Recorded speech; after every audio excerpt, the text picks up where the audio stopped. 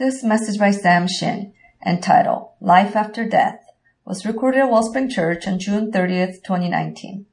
The text for this message is Luke chapter 23, verses 39 through 43. I am sure that many of you have heard or perhaps know someone who has had, quote, a life after death experience.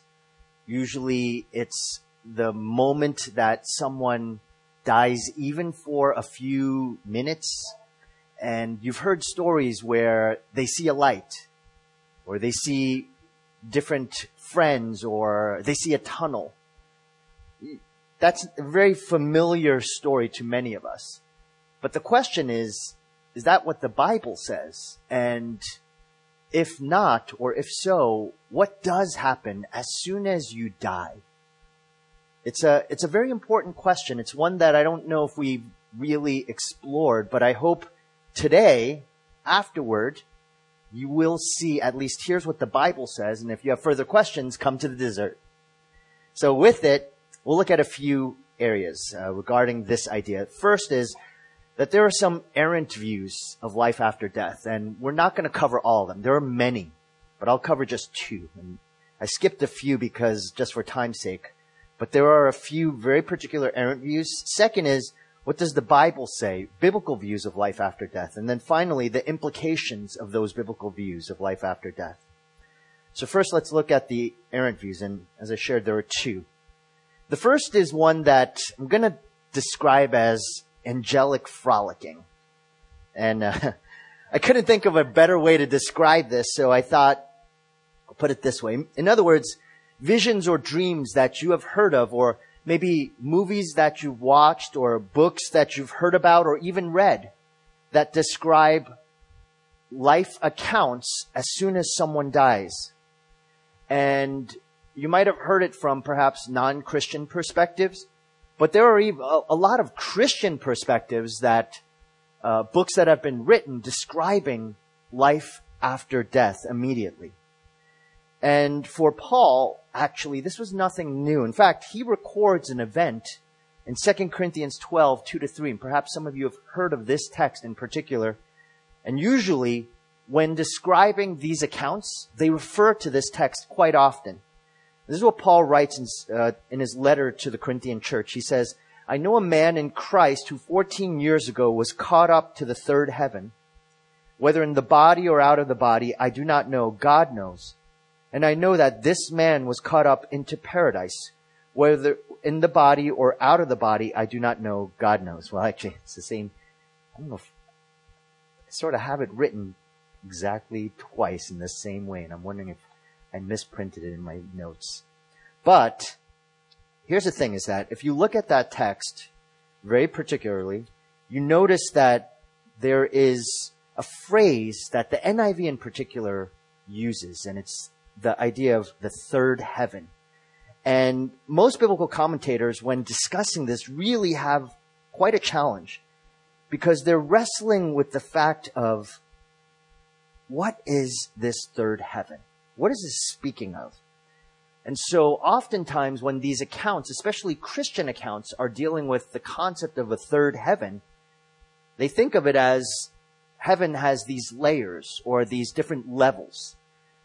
And so when Christians have these accounts, these eyewitness accounts, they sort of examine or imagine that they go to one place and then they go to a next place and a next place. And so therefore, as soon as you die, you sort of go to this first heaven.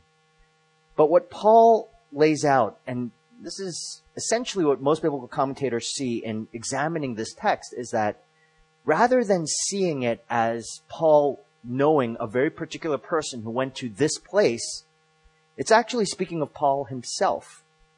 That he himself was dealing with all sorts of different problems within the church. As you examine the church in Corinth, one thing that is known so clearly is that it encounters a lot of problems internally especially about spiritual encounters, spiritual gifts, miraculous events.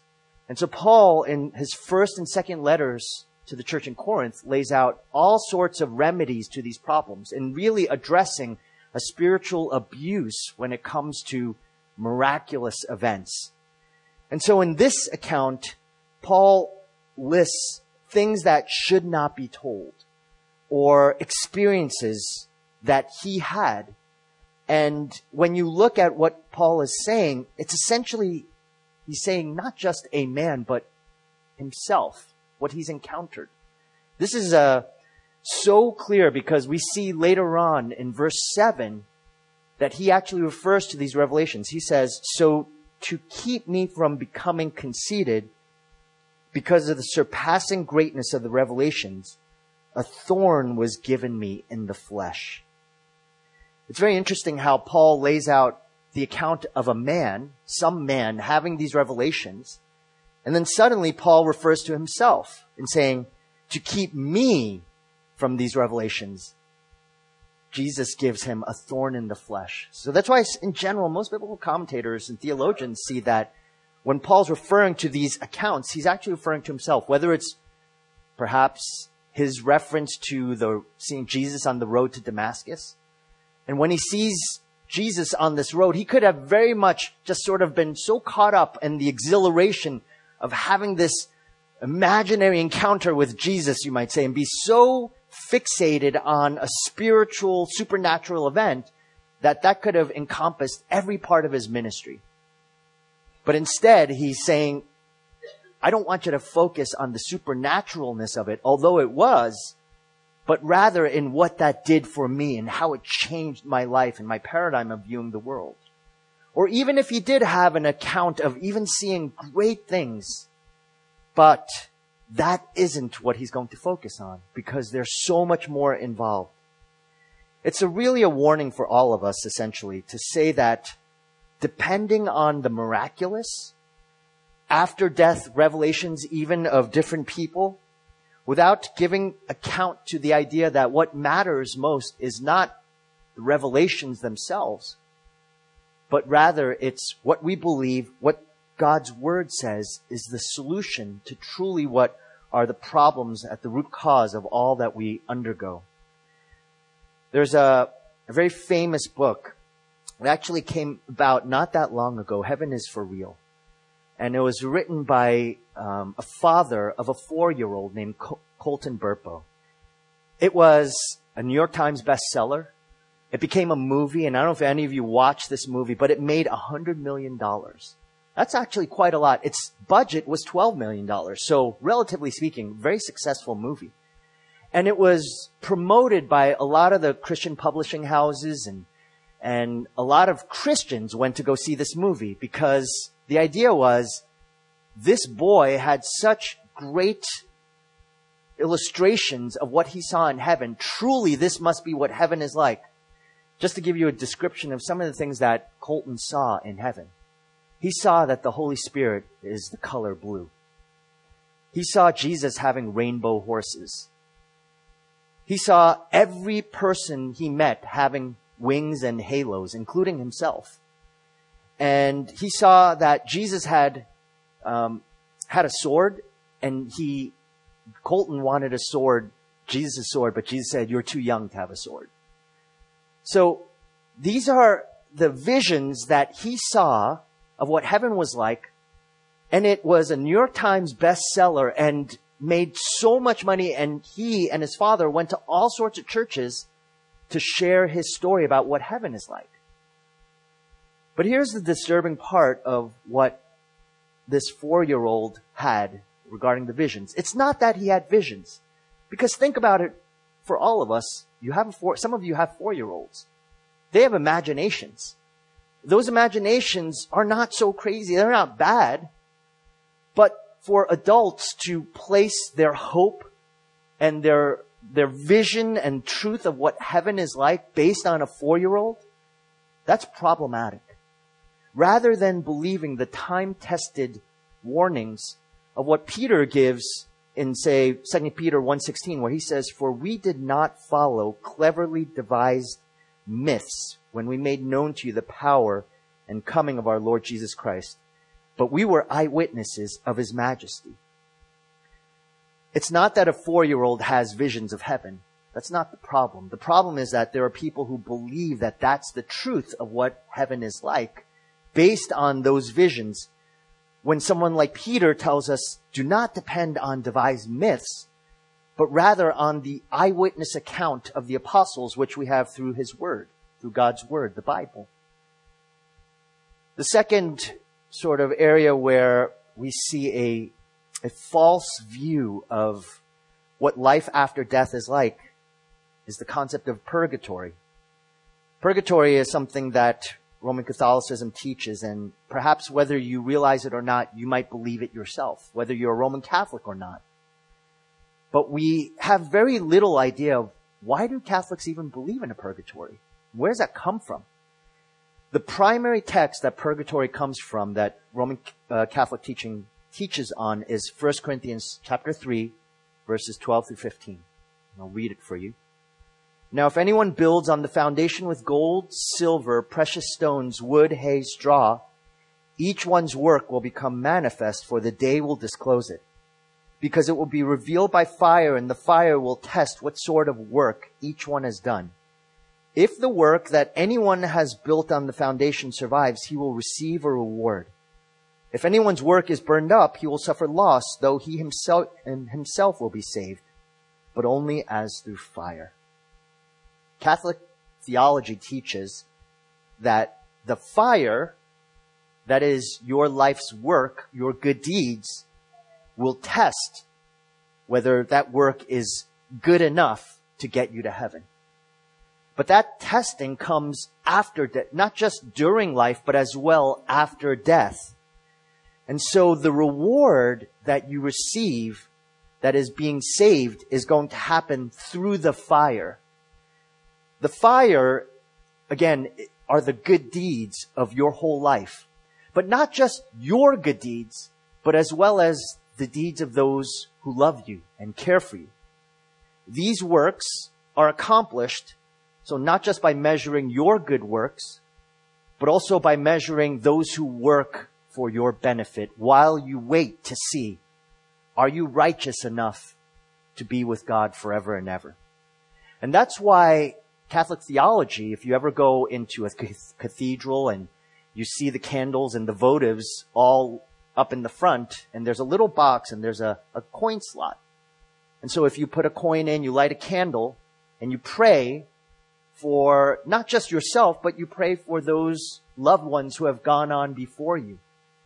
And by doing so, the hope is that you're giving to the benefit of the church, and therefore not just to that church, but to that loved one who perhaps is in purgatory waiting for enough works to be done on their behalf to finally make it to heaven. This, of course, goes against everything the Bible teaches about why we are saved in the first place, why we are good enough to be in heaven. One thing we know, as Paul teaches to the same church, in the church in Corinth, as he's writing about, that our works are never good enough to go to heaven on their own. Paul writes in 2 Corinthians chapter 5, verse 21, "For our sake he made him to be sin who knew no sin, so that in him," and that's a really key phrase, prepositional phrase, "in him we might become the righteousness of God." We never become righteous by ourselves, by our works, by what we do. And we don't become righteous by what someone else does for us. Only in Christ alone are we righteous enough to enter into God's presence. There is no heavenly waiting room where we take a number, hoping that our friends and family are saying enough rosaries or giving enough money to be able to make it so that we can finally just squeeze through just enough to get into heaven. The fact of the matter is that there is a better way. And there is a biblical way upon which we get to heaven, which is through Christ alone. And so that it's not about flitting around and waiting for a halo to be attached to us and wings to be added, or we don't take a super long nap. I didn't cover soul sleeping, but you could talk about that if you come to Heavenly Desserts. Or there's no cosmic waiting room where we're sort of biting our nails and hoping that our relatives are good enough for us, to work enough for us so that we make it by the skin of our teeth. Instead, when we die, if we are in Christ, if we believe in Him and His righteousness is ours, we make it to heaven based solely on that, and we make it completely through Christ alone. Or, if we do not trust in Christ, we go to hell. And we'll talk about hell and judgment in weeks to come. So here's the big question. What does happen right after we die? As soon as you close your eyes and you take your last breath, what do you see? A few things that the Bible does show us is that we immediately go to heaven after death. When we die, there's no waiting around. It's heaven immediately. And this is where we see what Jesus says to the thief on the cross is so essential to that idea. He says, truly, I say to you, today you will be with me in paradise. There's an immediacy to what death brings to this man. There's no purgatory. There's no intermediate place. And if there was anyone who would have been a candidate for purgatory, it would have been this thief. Because essentially, most of his life had been a life of criminality. I mean, he hadn't done anything good, you might say. Only at the last second. So if there's anyone who deserved to be in purgatory, it would be this man. But Jesus makes it so clear to him that it's not based on his works that he makes it to heaven. It's based on those last statements, that heart change that we see in verses 39 on. Suddenly he trusts in Christ as his Savior. And through the work of Jesus on that very cross, he is welcomed into heaven. Praise God that it is not based on his works. The one thing we know is that that same word, paradise, is the same word that we see in 2 Corinthians 12:3. That heaven is a paradise. It's a place where Jesus sees eternally heaven immediately right after death. The second thing is that we immediately are with Jesus fully and forever. Jesus says, today you will be with me. Paul also mentions the same thing in 2 Corinthians 5:6-8 when he says, so we are always of good courage. We know that while we are at home in the body, we are away from the Lord. For we walk by faith, not by sight. Yes, we are of good courage, and we would rather be away from the body and at home with the Lord. Paul's reiterating what Jesus says to the thief. When we die, our body remains here, and our soul is at home with Jesus fully and forever. And there is nothing sweeter, more soul-satisfying, more delightful than to be at home. Paul makes it so clear in Romans 8:38-39, just to make sure that we never mistake the idea that somehow there's a separation from Jesus when we see him, when we die. He says, for I am sure that neither death, nor life, nor angels, nor rulers, nor things present, nor things to come, nor powers, nor height, nor depth, nor anything else in all creation will be able to separate us from the love of God in Christ Jesus our Lord. I'm sure that neither death does not separate us from the love of Christ forever and ever. So when we die, we see Jesus face to face. Third, we are awaiting our final state. Theologians call this time the intermediate state. And the reality is that the Bible doesn't say that much about how this works exactly. That there is a time difference between our physical death and the return of Jesus. We sang a few songs, and we'll continue to do so throughout this series, about Jesus returning. But that's a big question. A question that we will tackle together is, how does it work that when we die, our soul meets Jesus, but our physical body still remains in the grave? How does that all work together? It's not as though every single step is laid out. We'll talk about why that is the case. But there's enough in the Bible to show that there is a way to see Jesus and yet still await the coming of the Savior to create a new heaven and a new earth. That we will be with Jesus in some way with our souls, but we await a day where a glorified physical body will come. We also know that this to be true because the disciples, during the transfiguration of Jesus, if you can recall that story where Jesus climbs the mountain in Luke chapter 9, and he is there with Elijah and Moses. And they're not soul sleeping, or Elijah and Moses aren't in purgatory sort of hoping that they've done enough good deeds. Instead, they're with Jesus immediately. And they, according to Luke 9:31, they appear in glory and they're connecting with him. Peter and James and John also, they recognize who Elijah and Moses are. So there's no confusion as to, are these just sort of myths, or there's a real physicality yet spirituality to it. And somehow it all works. And one day it will be completed together. So keep that in mind, because all of these things help us to ask a few questions. And one essential question, which is this: why does this matter? How does this impact me? Because that's really great to know theologically or abstractly. But does that impact my life today? I always want to ask that question to any sermon, to any Bible study, to any devotion. I want to know what difference it makes. And it does make a big difference in a few ways. First, when we die, we are not merely in a better place. That is a phrase that we often say or hear, and I'm sure for those of you who've lost loved ones, you've heard that phrase. You've heard that phrase from well-meaning people, well-meaning grievers and mourners. But when you really think about it, is that really comforting? It makes it seem as though the place, heaven, is what makes everything better. But is that true? The Bible teaches that heaven is not about the place. See, the problem is that we tend to think that we're going to some future place, and that future place is going to be better than it is here. And so that's what brings comfort to people. But actually, the Bible does not speak about the place, but rather about the person who dwells in that place. What makes heaven heaven is that Jesus is there, and we're going to be with him immediately.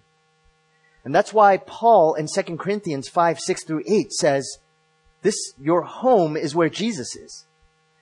And that's what makes it comforting. So really, if you're going to comfort someone, it's not about he or she. If they're in the Lord, it's not that he's in a better place or she's in a better place. It's that he's with Jesus. He sees his Savior. He's comforted by the fact that Jesus is right by his side. If you have ever been at your house without your family, it can seem very lonely. If, say, you're at home and your family has gone away on vacation, and if you have, the bigger the family, the more you feel this, is that there's an emptiness to that house. That's when you realize that your house is not your home. Your home is where your family is. And regardless of where you are in this world, as long as your family is there, that's where your home is. Because being and I've been there, you're in your house, and the bigger the house, the more that just doesn't seem like home to you. It seems as though it's just an empty building. And that's the problem with thinking of heaven as this place, is that the place without Jesus is just this empty building or structure. In fact, you could make the case that if Jesus were not there, that would not be heaven, it would be hell. And so what you do not want to consider is that it's just about being in a better place. It's that you know that they are with their Savior, with the person who is so deeply soul satisfying to them that actually, if given the choice, they would never want to return back to you. You might think that's mean or heartless, but the reality is, if you understand the Bible, it's true. That to go to be with Christ forever is so deeply soul satisfying, not heaven, but Jesus who is in heaven, that your loved one, given the choice, would never say, I want to be with my wife still. I want to be with my husband. That's not just is it self-centered, it's just not true. Because you represent only the fullness of who Jesus is. Jesus is the ultimate of what you represent to that person, what we represent to each other. As much as I love my wife and my children, my church, but that's never deeply and eternally and purposefully soul satisfying. It's always a shadow of who Jesus is to me.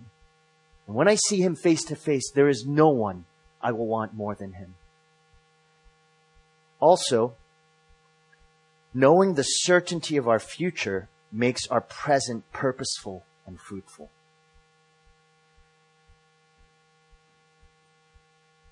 One of our greatest challenges in life is that we lose perspective. Whatever is urgent for us now controls our hearts without even considering the consequences. What if you knew, for those of you, let's say if you have children, what if you knew your children would succeed, would worship Christ, would have a fruitful marriage, would be able to prosper?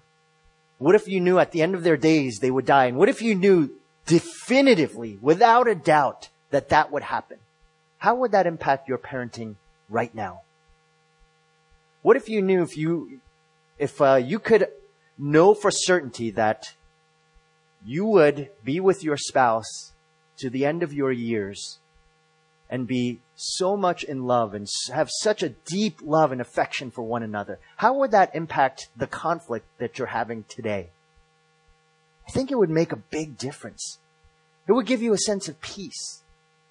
You would be able to walk through fires, through difficulty and trials and all the morning and say, I know the end will be okay, so therefore I can get through this. That's what this should do for us, this idea of understanding of what heaven is like. If we know this is our true destiny, this is as I shared last week, what C.S. Lewis describes as the rest of our book. We're only living the preface of our book. If we knew that to be true, shouldn't it impact the way we view our trials today? Those things that we are anxious and concerned about, how we spend our time, how we live our lives, how we prioritize all of those things that matter, that are important to us. It should definitively make a difference. It should impact how we view romance, how we watch our TV shows, how we spend our waking moments, how we struggle with impatience, how we drive on the roads, on the freeways. The moment controls our future, but that's not how it should be. It should be our future should control our moments. C.S. Lewis says, our Father refreshes us on the journey with some pleasant inns, but will not encourage us to mistake them for home. How often perhaps we are so focused on these pleasant inns, we forget home is what matters, and we're not meant for this world if we are in Christ. Life after death, if we are in Christ, should give us confidence and hope and courage. It should actually make us bold. And you know what? It should make us optimistic instead of pessimistic. It should keep us focused on who Christ is rather than being cynical with the world and with those around us. It should actually make us kinder. It should cause us to not be bound by circumstances. So when the next time your child throws a tantrum, if you actually believe, I am meant for this world with my Savior forever and ever, it should actually impact the way that I care for this child. Or a rejection letter that I receive from a school or a job. Or the crazed driver on the road. Or it should make even an impact on the terrible diagnosis we receive from a doctor. Which I would imagine one day in this room, as we live life together, more of us will receive that terrible diagnosis from a doctor. But if this is real, if what the Bible says about heaven is true, and if life after death is absolutely true, then those circumstances, as grave as they can be, should not control us. It should cause grieving, mourning, but never control us. We have so much more to live for. Author Randy Alcorn tells a story of a 5-year-old Her name is Emily Kimball. She was hospitalized, and then she heard she was going to die, a 5-year-old. And she started to cry. And though she loved Jesus and wanted to be with him, she didn't want to leave her family behind. And then her mother had an idea. She asked Emily to step through a doorway into another room, and she closed the door behind her. And one at a time, the entire family started coming through the door to join her. Her mother explained that this is how it would be. Emily would go to heaven, and then the rest of the family would follow. And Emily understood she would be the first to go through death's door, and eventually the rest of the family would follow, probably one by one, joining her on the other side. When I heard that story, the thing that I thought of is, to be those parents. To actually have to have that conversation with your child. Either these parents and Emily are woefully deluded and are just trying to somehow deal with this fantasy so that they could make those few moments of life feel better, or they actually believe the Bible, that death is not the end. And knowing God's word to be true, especially about heaven, helps us to live today as long as we have or as short as we have. And frankly, none of us know exactly how long or short that life is. But to find that hope, a living hope as Peter describes, in the midst of tragedy, is only possible not because we've heard or read a movie or saw a movie about heaven, but because this word that we know to be true promises this to be true. It impacts the way we live, our dreams, how we live our lives. Thirdly, when we die, immediately life is infinitely better than we know it to be today. This is not something that we tell people to make them feel better as we approach death. We don't say that just because we feel sorry for people as they're dying. Yesterday, as a family, we were having a family worship, and we were singing the hymn, Blessed Assurance. Blessed Assurance, Jesus is mine. Oh, what a foretaste of glory divine. But those words were written by Fanny Crosby, and I was thinking about her because she lived in the 1800s, and many of you know her story. She was blinded by a quack. When she was a baby, some so-called doctor poured some castor oil or something into her eyes and burned her eyes out. She lived her whole life that way. But she wrote so many hymns. But listen to those words. Blessed assurance, Jesus is mine. Oh, what a foretaste, his glory divine. She longed to see Jesus, and she does today. Right now, she sees him fully. Johnny Erickson Tada, quadriplegic, has faith in Christ, loves the Lord deeply. She talks about in her books how one day she will dance with the Lord. Are these just myths and hopeful fantasies? Or is it true that life forever after death is infinitely better? And it's not just for someone who has broken their spine or been blinded by a quack. But it's for all of us, the promise, because we do live in a broken world. Paul says in 2 Corinthians 5:8, we would rather be away from the body and at home with the Lord. No one who is with Jesus would rather come back to us, no matter how much they love us, because it is infinitely more satisfying to be with him than to be with their loved ones here on earth. Funerals ultimately are not for that person who's gone. It's for us. As much as I might write my own funeral and say, I want this and I want that, the fact of the matter is, I won't care one bit how that funeral is, because I'm going to be with the Lord. That's all I'll care about. And whether my family decides to follow my script or not, it really doesn't matter. And I'm not saying there's no place to write out your funeral if you want to do that. But the reality is, if you are in Christ, you really won't care at all what happens at your funeral. There's a lot more important things to do for you. So keep that in mind. Now, what this does is, when we believe that life is infinitely better than we know it to be today, that should also impact the way we die.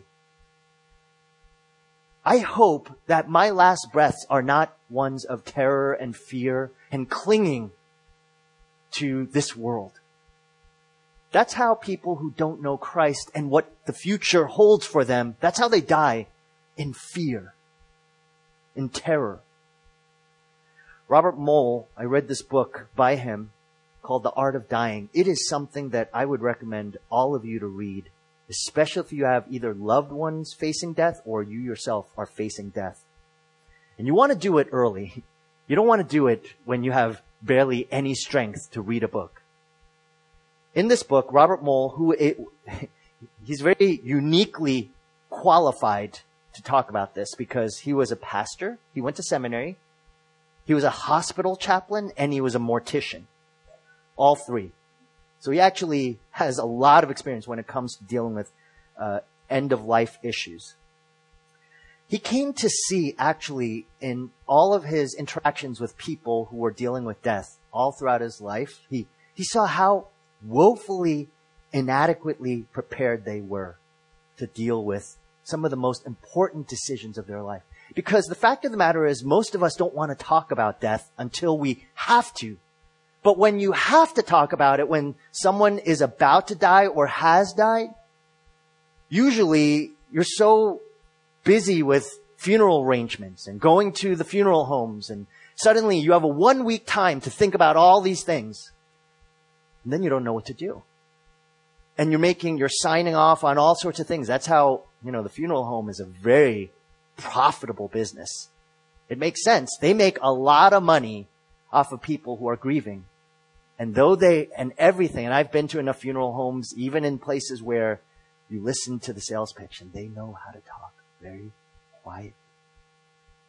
They have a lot of preparation to market all sorts of sales, from this is how much this costs, this urn costs this much, you want to get the 2-for-1 sale on the grave plot. And we actually have a 50% off sale for you.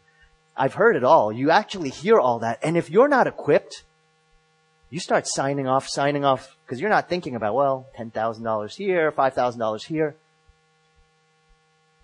You need to think about death. But you have to think about it rightly, biblically. And the way you do is you understand, first of all, that there's a lot of angst and guilt when it comes to the medical questions. Perhaps the question of ending medical care for your loved one, for yourself.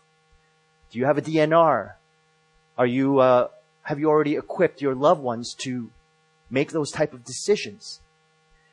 And one of the the largest challenges that we face as loved ones with someone dying is the question of, when do you end medical care?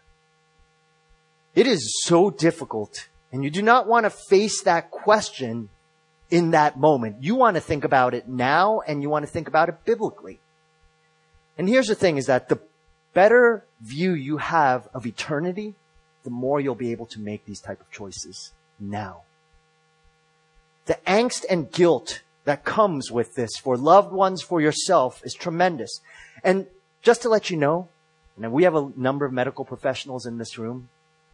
I'm sorry to say, but most of you are not equipped at medical school or pharmacy school or nursing school to help people with eternal choices. And so if you look at it, and one of the things that he notes is how woefully inadequately prepared are medical professionals to help make those choices. Because there are different factors involved. We need the hospital bed. How long are they going to take it? So all of these questions are so important for you. He writes this: having end-of-life conversations, making wise choices toward a good death, and being present with dying loved ones are especially important because our medical system is not designed to help people die. Despite the remarkable advances of modern medicine, which have led to longer lives, journalist Virginia Morris says that doctors and hospitals often make the difficult work of dying even more arduous. Often, hospitals are an obstacle to a good death, simply because they're not in the business of helping people to die, but to live. This is not a condemnation of the medical system, which does an excellent job healing the sick, but it is simply not arranged, and its workers are not trained to help people make wise end-of-life choices. If you're depending on your doctor or your nurse or your hospice nurse to help you to make these choices, then you're looking to the wrong places, because they're not there to try to help your loved ones to die well. They're there to help them to live as long as possible. But God's word equips us. And one thing it equips us with is, this is not the end. If your loved one knows Christ, that should dramatically impact the way that you make choices for your loved ones.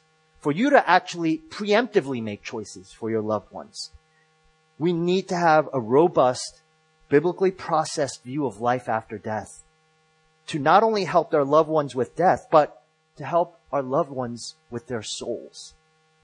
And so it should matter then, what are the conversations you're having with them? If it's just, I love sports, but if it's all about sports or what's on Netflix, I mean, really, if that's what you're thinking about, if that's what's surrounding that hospital room or that hospice room or your house as they're dying, you're not understanding what they're going to see, who they're going to be with eternally. And I hope that my prayer is for myself, and I pray this prayer, Lord, please help me to die well. If I should be conscious of what my last breaths are like, I want to go with faith. I don't want to be afraid. I want to know with confidence. And the more I study the Bible and see what does the Bible say about heaven, the more I know. And I'm confident, Lord willing, that I will go in faith. Offering a better place option to people who are about to say goodbye to a dear loved one is too far abstract. It's meaningless. It also should, I hope this series, what it does, it helps you to know how to comfort people when they're facing death. What to say to them. Sometimes it's just crying with them. Sometimes it's just saying, you know what? So thankful I could be here with you, to mourn with you.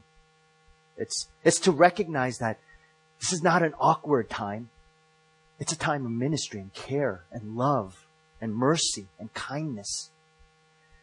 When we see a believer and we know that as they're about to breathe their last and close their eyes with a wife or a husband or a child or a parent in view, and they're about to close their eyes, know with confidence, if they are in Christ Jesus, they believe Him, that when they open their eyes, as soon as they close them, they're going to open them and see Jesus.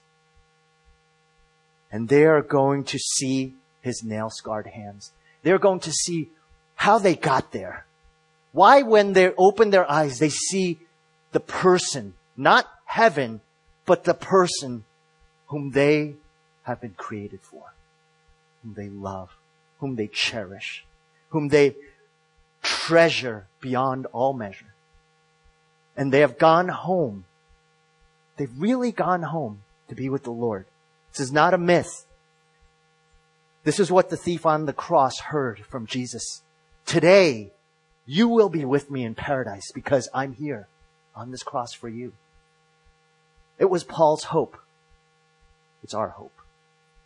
Let's pray together. Father, we praise you for how much you loved us, that your own Son paved the way for us to be able to know that when we breathe our last, when we open our eyes, we will see our sweet Savior, who is so deeply soul satisfying that there will be none like Him for us, that we will not miss one moment of this world. Instead, we will be so happy, so delightful.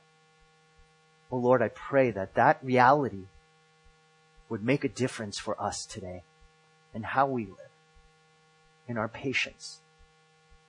May it really impact our anger, our deep unforgiveness.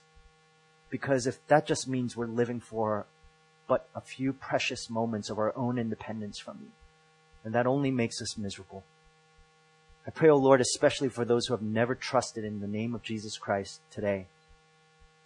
Lord, that independence from you is going to be their destruction. And it is something that is so disturbing. We don't even want to talk about it, but we must. Pray that there would be a trust in the name of Jesus. You are the only means by which we can be saved. And I know that by your Spirit, you want to do the work of saving people. So open the eyes of those who do not believe in you, O Lord. And for those who do trust in you, I pray, O God, that we would go and prepare our lives to live in faith, to be bold, to be courageous, to be a person who longs for others to know him, because we so long for people to know Christ as Lord. We do not want people to face death without you, Lord. Father, for those of us who have perhaps put off too long conversations of faith with loved ones, with neighbors and families, friends, we are doing a disservice to them. We think we are helping them by not bringing up awkward conversations. But in truth, we are not serving them well. So I pray, O Lord, that you would cause us, incite us, O Lord, by your Spirit, to not only preach to our own souls the gospel of Christ that saves us for an eternity, but as well would be able to empower us to do the same for others around us. So we praise you, Lord, as we prepare our hearts for this table. In Jesus' name.